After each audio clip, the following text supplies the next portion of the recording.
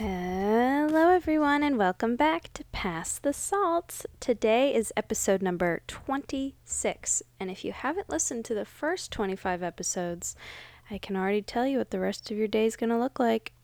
It's going to be looking like listening to 25 episodes of Pass the Salt. We're glad you're here with us. If we haven't ever met before, my name is Chrisanna, and I work with Salt and Light Youth Ministry, and we're excited you're here. So today's episode is really for anyone. Usually our episodes are either for students, for parents, or for people who work in ministry, maybe youth leaders, worship leaders, pastors.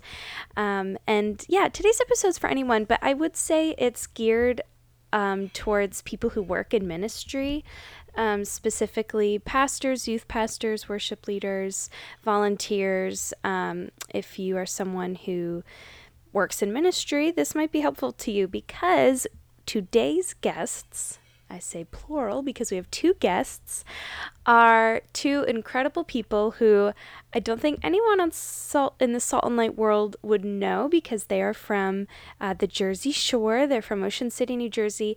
Their names are Pastor Jim and his wife Wendy, and they also happen to be my uncle and my aunt. And I was visiting them this past week, and I really wanted to talk to them for the podcast because their story is really interesting, and they actually didn't share their full story, but I would love for them to sometime. I think Uncle Jim and I were talking after the podcast. It'd be fun to have a second conversation because basically he worked in ministry for a really long time. He started out as kind of like on the board of directors of a church and then ended up going to seminary and becoming a pastor and was a youth pastor, and his wife was working alongside of him in the ministry. And then in 2016, they ended their time in church ministry and he went into working in hospice. So we were talking about how neat it would be to have a conversation just about hospice care because that's a really interesting and complex field. Similar to the social work episode, there's probably a lot of stereotypes or misconceptions about that, but that's not what today's episode is about. So hold on to that for another time in the future. But today's episode is all about things that we wish we could tell our younger selves. Basically, what I wanted to talk to them about was what you wish you knew going into ministry and what you wish you could have done differently or could have been prepared to know or understand as you look back on all the years of church leadership that you had. So if you're someone who's considering going into ministry, maybe you're a high school or college student and you feel this tug on your heart to maybe pursue becoming a youth pastor or a pastor, this is a really interesting episode for you. Maybe you're someone who loves your pastor or your youth pastor. This is a really interesting episode for you because it talks about maybe what their experience is like in ministry that you might not have ever considered before. Maybe you're a parent and your kids are, you're trying to have them involved in church. You're trying to involve yourself in church. This is a really interesting episode for you, talking about, things that are important to know when you're any part of ministry, breaking down misconceptions, breaking down the complexities with working in church. It's really important for all of us, I think, to put ourselves in other people's shoes. And today's episode will put yourself in the shoes of a pastor. And besides Pastor Emily, who's the campus pastor at Messiah University, I don't think I've interviewed a pastor yet. So this is pretty exciting to talk to someone with those years of pastoral experience. And their daughter, my cousin, was sitting next to us, but she didn't answer any questions on the microphone. But she's just as valuable a part of this interview because children whose parents are in ministry, it's a big part of their life too, and we talk about that. So I think you'll find this really interesting. I used that word about 700 times now, so that's great. But let's get to it, you guys. Let's pass the salt.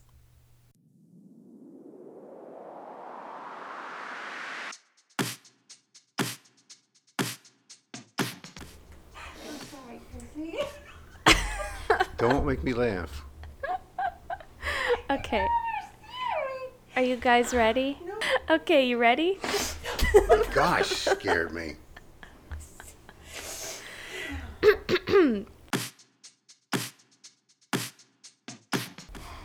Thank you for letting me talk to you today and pass the salt with you. That's the name of the podcast. I don't even know if I told you that. Yeah.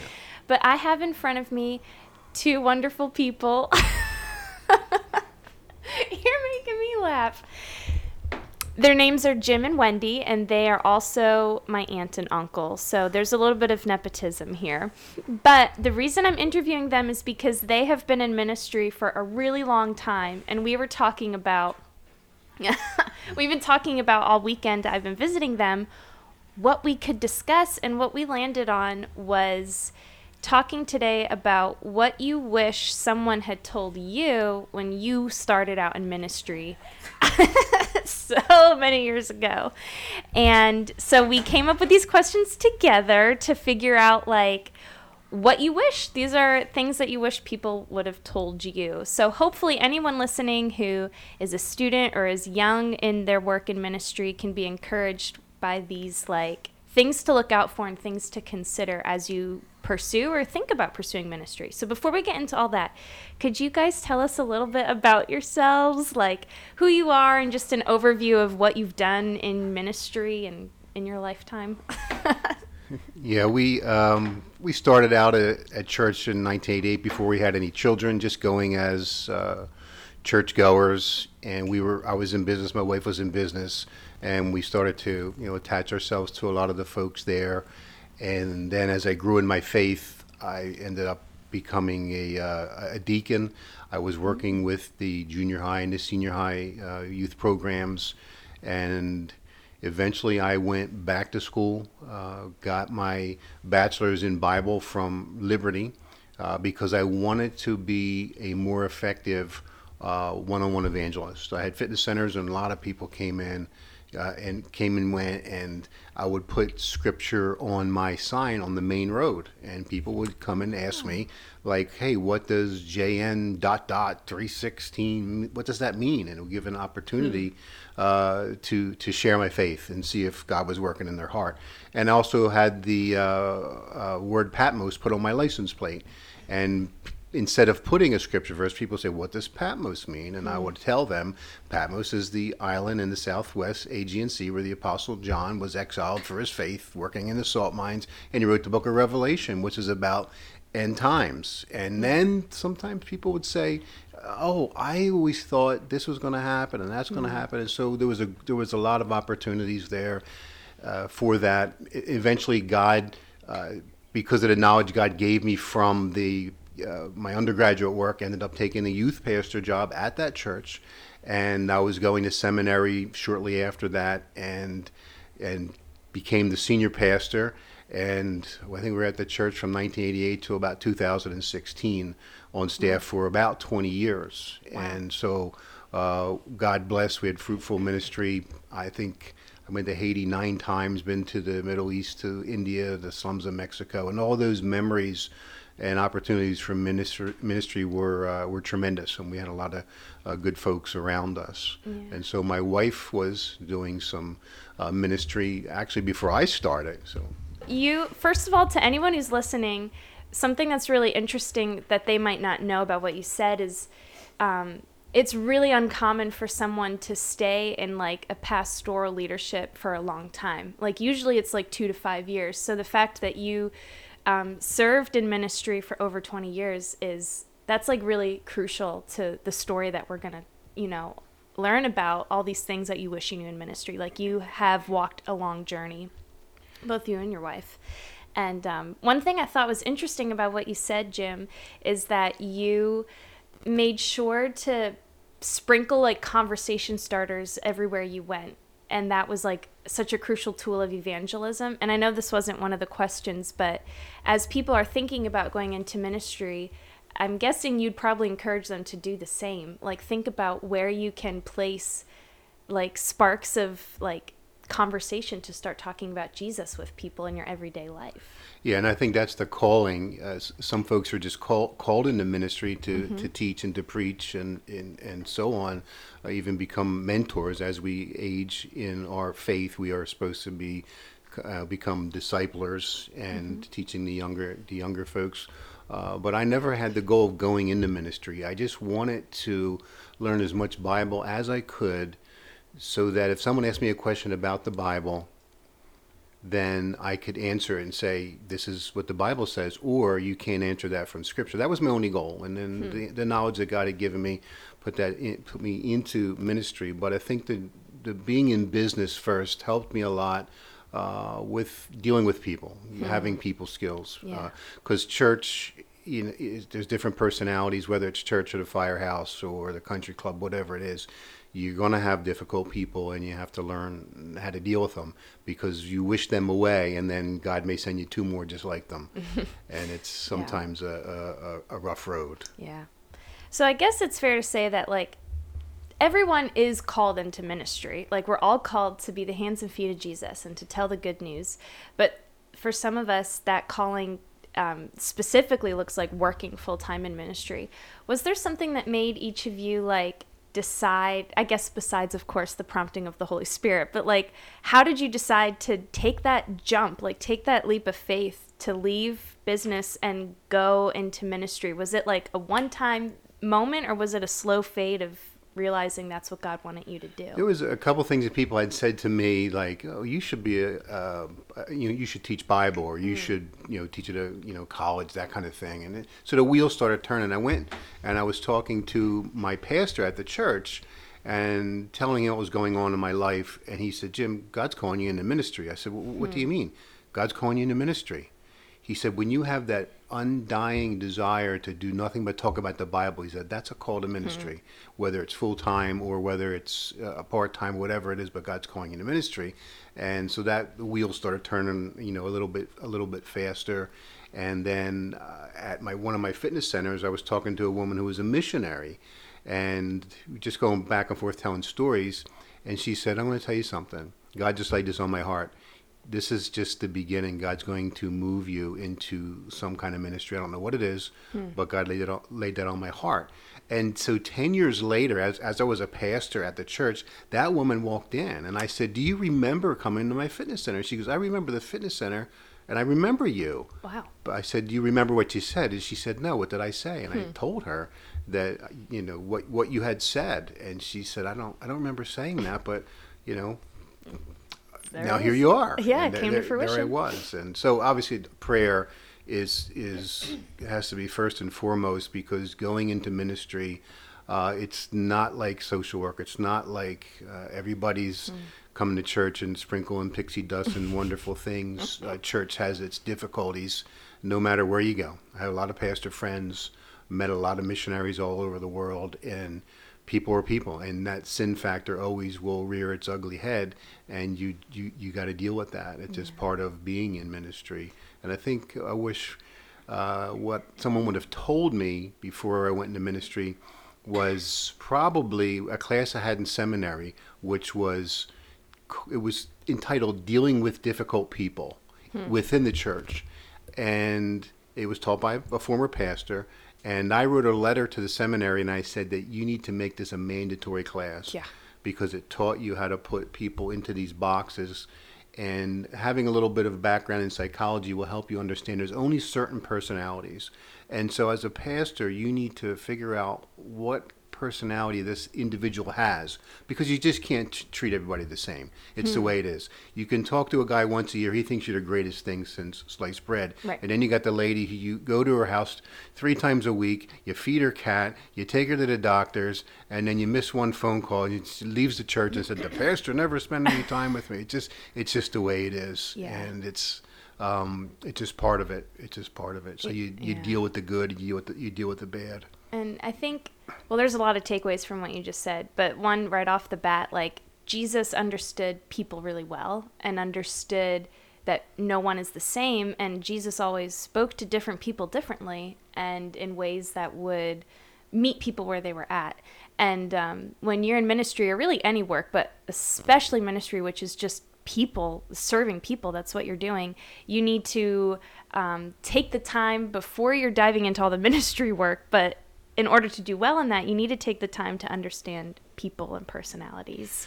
Yeah, and I think some pastors forget. You get all this knowledge, and they put themselves up on a pedestal, or people put themselves up on a pedestal. If you go back to John chapter 13, the Last Supper, they were arguing about who can be who's going to be the best, who's going to be on your right, who's going to be on your left. And what did Jesus do? He got down and he washed their feet, which was the job of a slave. Yeah. And what Jesus was saying is the more that you're like him, the more you become like a servant. Mm-hmm. And so he was washing their feet. And so there were times when I had to fix the toilet. There was times Saturday mornings I would go over to the church and walk the property. It was a pet peeve of mine, and I would pick up the trash on the property so that it looked good for church on Sunday. And so you just do whatever you have to do, and there's some jobs you just don't like to do, but genuine Christians will pick up on that. And when a pastor becomes prideful and arrogant, that's a bad sign. And a lot of men, that was my pet peeve of leadership, of men who got into like a deacon's position and became more prideful and more arrogant the more knowledge that they have, when in fact they should have been more of a servant and more humble, and that was a problem for me. Yeah, because I'm gonna paraphrase this verse, but the Bible says like that God desires a contrite heart and a humble spirit, and sometimes we forget that. So anyone listening, if you have a pastor or a youth pastor, you should probably have some grace for them and empathy and understanding that what they do is hard, and we need to not be the difficult people that our leaders are serving, as well as understanding that people are people and broken. And there was one more thing I wanted to highlight that you said a little bit earlier about like taking the leap into ministry. One thing that you mentioned was that there were people who spoke that into you. So I think for anyone listening, because I know we have a lot of like older high school students and college students, it's really important to have people that you trust and that you know listen to the Word of God and listen to God's voice that are speaking into you. Because maybe God's going to use them to tell you something, because that's one way that God speaks to us. So it's really powerful that that's one way that you ended up where you are now, was because of the words of knowledge and wisdom from people above you.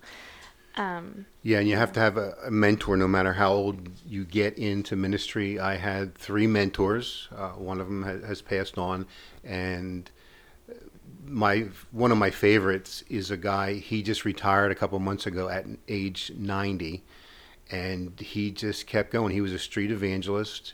He just said, I want to go till I can't go anymore. And when I first met him, I said, you should be down in Florida sitting on the beach with your sandals on. And he said, God has given me all this wisdom and all this knowledge. I'm going to go till I can't go anymore. And so that was kind of the attitude that I took for myself, but also realizing that when you have a difficult decision to make, he's going to tell you what you need to hear, not what you want to hear. Yeah. And I think that accountability. Yes, even as a senior pastor, I would have to call him and say, "This is my situation.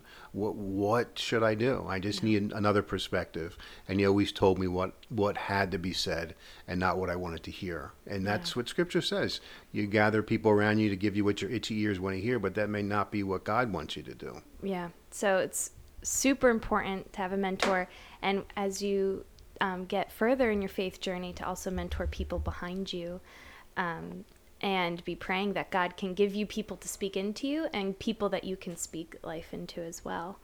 I want to talk a little bit about families in ministry, and specifically like a marriage situation. So if you're someone listening and you feel this tug on your heart to go into ministry full time, and you might have a boyfriend or girlfriend or fiance or a spouse, is it important that your spouse is also called into ministry, or can you do that calling alone?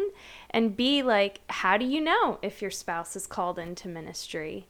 Because that's, it's tricky. We hear about it all the time, pastors' wives or pastors' husbands, and it's like, man, it's sticky. So Does your spouse need, in your opinion, be called into ministry? Yeah, How do you know? you both have to be called. Because ministry is difficult, and if your spouse is not called, it's going to be hard from the get go. And I think as far as children are concerned, you have to try to keep their lives as normal as possible. And if God's calling you, say halfway across the country, that's a family decision. And I've seen young people that were resentful towards their father who became a pastor because they moved and all their friends as teenagers, all their friends are now gone. They have to start life over, and they became very resentful and very rebellious. And one of the things you said earlier about staying in the same church for 20 years on staff, part of that was I'm going to make it through the tough times because I wanted my children to go through the same school system. And all three of my children went through the same school system and had good experience with all school. the Methodists listening are shaking their fists at that. We have a lot of Methodists who listen. It's sad.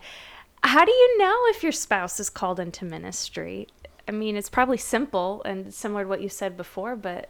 Well, it's something that you have in your prayer time. And what do you think about this? Do you think this is a good idea? Going in as a youth pastor was probably an easier decision because my wife's worked with kids since 1988. And she loved working with the pioneers. You want to talk about the... Yeah. Tell us, as the spouse. Hi, this is Wendy. Took me a while to get my courage up to talk because I'm not a speaker. I'm not your typical pastor's wife. Good. And that's probably why when you say, is your spouse okay with going into ministry, it really kind of started where he said he wanted to answer the Bible questions, and he went back to school and went online and started working and obviously got college credits. And I said, well, if you're going to do that, perhaps you want to get a degree in that. And that opened the door for myself. And my mom would always say, do you ever think you could be a pastor's wife? No. I just never thought I could because didn't seem like my calling. I was a dance teacher. I had my own hair salon. So I'm not your typical stereotypical choir leading, standing up front. I'm a very back, sit in the back. I'll clean the toilets. Nobody has to know what I'm doing. Mm-hmm. However, I do enjoy children, and I did pioneers and pioneer clubs and Sunday school and vacation Bible school for almost 30 years. And that's where we did the math. It was longer. That's where my heart was, because I even did that in high school. But just to say about being a pastor's wife, I always felt like I'm not sure I can meet the mark of that. As years went on, people would say to me, you're not your normal pastor's wife. Well, of course I'm not, because I didn't set out to be one. Yeah.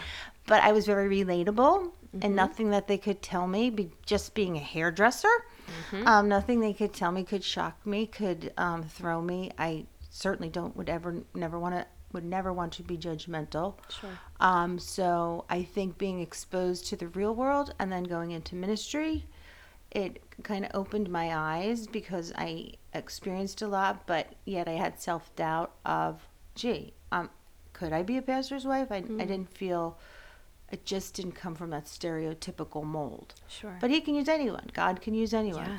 And yes, I think your spouse does have to support you, because being a pastor's wife, you are, there are a lot of evenings and just obligations, or your weekends are working, or just things that come up in the middle of the night, unexpected, that people need you. So you have to be very flexible, and I think it's a family decision. Yeah. If both the children are old enough to be a family decision, but a husband and wife decision. Yeah. What's really interesting from hearing from both of you is, it's really clear that if God calls one of you into ministry, God's going to call both of you into ministry, and God will give you dreams and passions that the Lord's placed on your heart.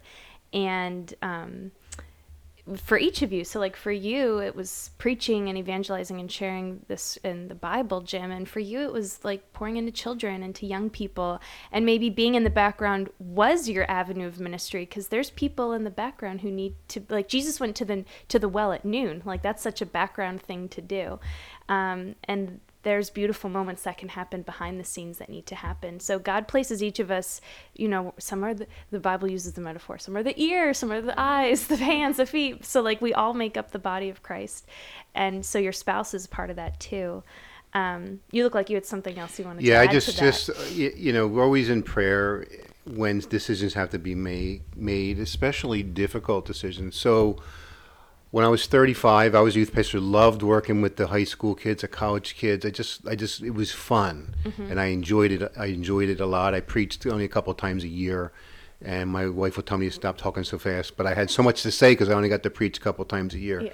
So the senior pastor, he moved on. He went to a mission group in Buffalo, so we was there with another associate pastor, and they said, well, do you want to be the senior pastor? You have your seminary degree, because I had just finished it, ironically, a month previous. Oh, gosh. Yeah, and that was a qualification to be senior pastor. And it was like, no, I'm too young. He was 55, I'm 35. I just did not want that position. I didn't think I was ready for it. That's how young you have to be president. Yeah. That's true. 35, yeah. And I have to preach twice a week. What I'm going to run out of things to say, and all these things are going through my head. But my excuse was, I'm young, I'm too young. And when they asked me, I said, I'm too young. And so then a couple of months had gone by, and my wife and I were praying. She said, well, maybe, we should pray. Maybe God wants you to take this position. I said, okay, let's do a Gideon. We'll ask for a sign. And I don't encourage folks to do this all the time, but when you're making a major decision like this, I think it's okay to ask God for a sign. Sure. And so this is what my wife and I agreed to do. There was a pulpit committee that had been formed and searching for the senior pastor. And we said, okay, the next person that I talk to, and they say something in regards to me putting in my resume. Okay. And if it's positive, I'll put my resume in. And if it's negative, we'll continue just being the youth pastor and filling in the pulpit until they fill that position. The next morning, one of the older women from the pulpit committee knocked on the door, and I opened it, and she said, oh, I just finished my prayer time, got a message for you from God, and your excuse for being too young is invalid. And she shut the door and walked away. And my wife began to cry. That's even more specific than a resume. Yeah. God went right to the point. Yeah. Oh, wow. So sometimes God makes it really clear, a little bit clearer than we'd even like God to. But that's powerful. Like just going off of what you said earlier, how God can use other people to be a mouthpiece. So that woman, I'm sure you both could thank her and slap her across the face for what she started in your lives. I'm wondering, how much would you recommend incorporating your children in what you do, or safeguarding them from what you do in ministry? I think we tried to keep allow our kids to live as normal lives as possible, not making them weird pastor kids, which some pastors doors were open didn't mean that children right. They didn't have to go to everything, and my oldest was able to go when I was youth pastor. We did a lot of outings, all-nighters and bowling and ice skating, and so he was allowed to tag along. So he benefited from that when I was the youth pastor. And so, I kind of wish I still was youth pastor when my kids got old enough for junior high, senior high, etc. But it didn't work out that way. Yeah. And sometimes the youth pastor would treat my kids different because they were the pastor's kids and they should be a certain way. But my kids didn't act up. They did well. But that's not always the case. Sometimes the pastor's kids can be difficult. We didn't have a lot of restrictions on them. I mean, we had normal restrictions, but allowed them to live their lives and listen to music and go to a dance and be kids and go to the movies and have friends. And I think you gain trust that way. I think when you take all that away, it makes them for lack of better words, resentful or odd. Yeah. So, you want them to be a light. You want them to have good, companions and company. You also want them to, hey, invite your friends to youth group, but which they did, which was fun.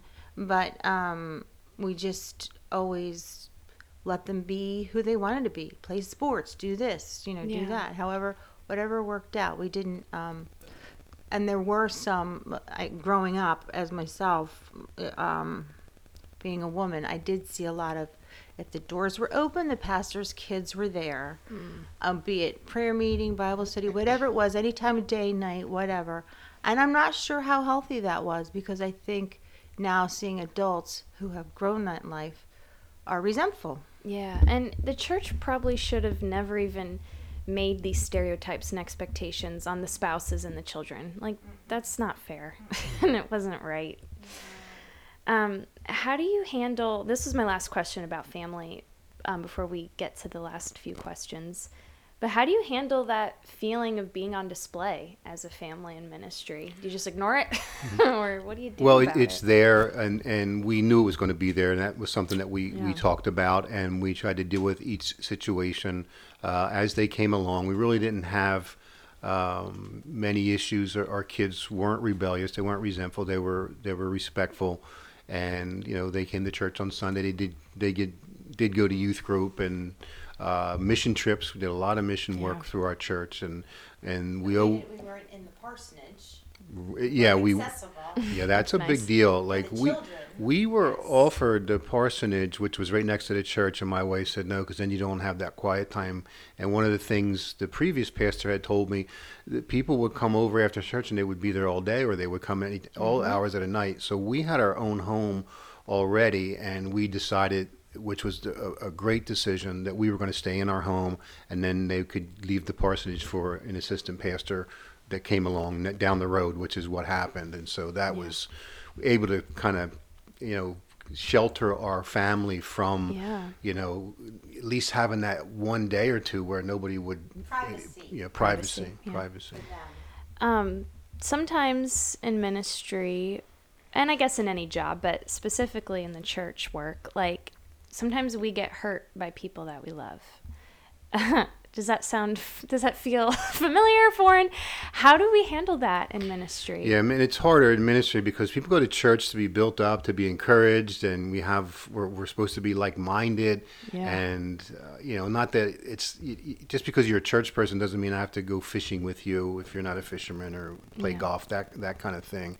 So when someone in the church hurts you, it hurts a little bit more, because church people know better. If they stab you in the back, Quote, and gossip, unquote, know and better. et cetera. And I work in the secular world now, and if you're not nice to somebody, they're not talking to you. In the church, you're almost required to talk to everybody. So you have to deal with the situations. You pray about them, and you just take to heart and say, this guy is just not a nice individual, and I'm just going to It goes back be to cordial, understanding the different personalities and having grace. move on from there. I can't change them, and I'm going to be cordial. How often have you had in the last 20 plus years had to hold your tongue in ministry and not get to share your side? Like, there's this feeling we have as humans is justice. Like, I need to share my side of the story. But in ministry, sometimes we like, practically speaking, can't do that. And how do you handle that? Well, there were times where you felt like you wanted to handle it, but I think Jim and I both had the same mindset of, we work, with the people and for the people, but really, I would say to somebody who I was having a difficult time with sometimes, Jesus is my boss. That's really God's who I have church. to answer to. Yeah. It's not our church. We don't own it. We don't, it's kind of how you have to look at it. And I never took myself too seriously as far as being a pastor's wife. I never kind of really called myself that. I wanted to be as relatable, like I said, as I can. But we both agreed on also with going through hurt. Yeah. You should, always in your time forgive, but it doesn't mean restoration. It doesn't mean I have to have you over for dinner. It doesn't mean I have to be your best friend. But I will forgive you for what you did. I will be cordial, I will be friendly, I will Yeah. reach out to you, but it doesn't mean that I'm going to be your, best friend. But I think sometimes going into ministry, you expect more from people because they are Christians. Yeah. This isn't a question that I wrote down. Ooh, but I think it could kind of be what wraps up our time.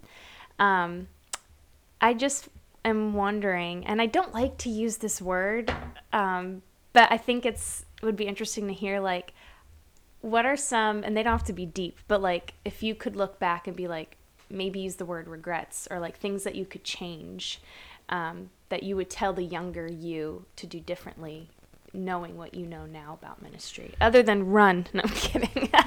Yeah, I mean, when trouble comes, if you're preaching the gospel and your church is doing the Lord's work, you're going to be attacked. You know, Yeah. it's a spiritual battle that goes sometimes day to day, and some of the problems just seem overwhelming. But as each problem comes along, I think I will be more assertive to deal with it right then and right there. Sometimes we try to keep peace in the church because we don't want to hurt somebody's feeling. We don't want to, if that family leaves, and this family will leave, and what will we do if somebody is doing something that is sinful and it's going to hurt the church from that, outsiders looking in, it has to be dealt with, but it has to be done with gentleness and respect. And on occasion, the individual or individuals would say, you know what, we were wrong, we apologize. And sometimes they'll get angry and curse at you and throw you out of their house, and that's just the way it is. Yeah. But you have to do what God wants you to do, but always with gentleness and respect. And I think sometimes these individuals will come back, and one of the examples was a guy who's a close friend of mine that I actually fish with now. I told him that he couldn't go on this mission trip because of something that was going on in his life, and he was very angry. And his dad wasn't a Christian. His dad came to my office and said, "How come my son gets in trouble? He's 35 years old. What do you mean, how come he gets in trouble?" Yeah. I said, "You can't do what he's doing." Yeah. But his dad said, "I respect that." Then, and this was, and then he started to come to church. The dad did. Wow. And the fellow who I had to talk to is still one of my best friends Wow. in the last 25 years. And but if you do that and you deal with it, I think it doesn't build up, Yeah. because it's going to happen. You get cliques in your church, and somebody doesn't like what you're doing or whatever. You try to deal with them as soon as they come along, because they're going to just fester and make things worse down the road. Yeah, and I guess we all should do that in our everyday life too. That's a pretty pretty valuable life lesson. As far as myself, I don't think I regret anything. I think God put us through Yeah. everything that we've gone through in our church life, in our personal life, for a reason, to grow. And how can you be a comforter if you've never been in need of comfort? I think there's a lot of things that we've been through in our time in ministry and out of ministry that if I took it out, I don't think I would be the person I am today, of how God wants to mold me to be. And I still have a lot more work to do. I'll never attain to get there. It's always a work in progress. Yeah. But I don't think I would change anything. Now, I know the experience and wisdom that God has given me by His grace, and grace is my key word now. We left the church that we were at since 1988 to 2016, I guess, and it's heartbreaking, and we moved on. I ended up getting a job with hospice. Now, hospice is a secular job. Work with it was just a wake-up call for me. I was back in the secular world, and the foul language and the coarse joke, all those things, and I just accepted everybody where they were. Yep. But so now I'm getting into homes of people that have a Christian background, that stopped going to church for whatever reason, and it gives me a tremendous opportunity. I'm back into evangelism because someone in that home was just told you have 6 months or less to live, and so the opportunities for the gospel are tremendous. And now, approaching 30 years of ministry, I've officiated almost 500 memorial services, and we kind of did the math on that a little bit. Sometimes only 2 people came, and sometimes 1,500 people came, and every opportunity was to preach the gospel. And people would call. They were either somebody that was homeless or on Medicaid or had no pastor. Can you help us out? And all the funeral directors had my number, and it was kind of a ministry for me. So we did the math on that many memorial services, and it would be over 20,000, give or take, that heard the gospel message. And Wow. we feel blessed that God's using that knowledge. I don't get to teach like I used to, but I get to answer questions. I'm back to where I That's was teaching. before I went into before I actually went into ministry. Yeah, I was just going to say, this is so full circle. So the very first question was like, how'd you take that leap? And you're like, well, I just love talking about the Bible. And then God like took you on this roller coaster of ministry. And here you are back doing exactly what like the beginning of your faith journey you wanted to do. Exactly. And that's the dream that God had for you, that God laid on your heart. And that now you're still doing it. So that's pretty cool. Wow. Any last, you might have said everything you want to say, but any last pieces of wisdom or advice or anything that you'd want to share to anyone listening?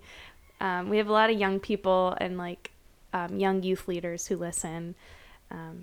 Anything you'd say to someone? Yeah, you spend time in God's Word, you spend time in prayer, and listen to that still small voice of God, and your heart may be telling you to go one direction, but God may be preparing you for something else. And when you're going through a difficult time, that means He's preparing you for something.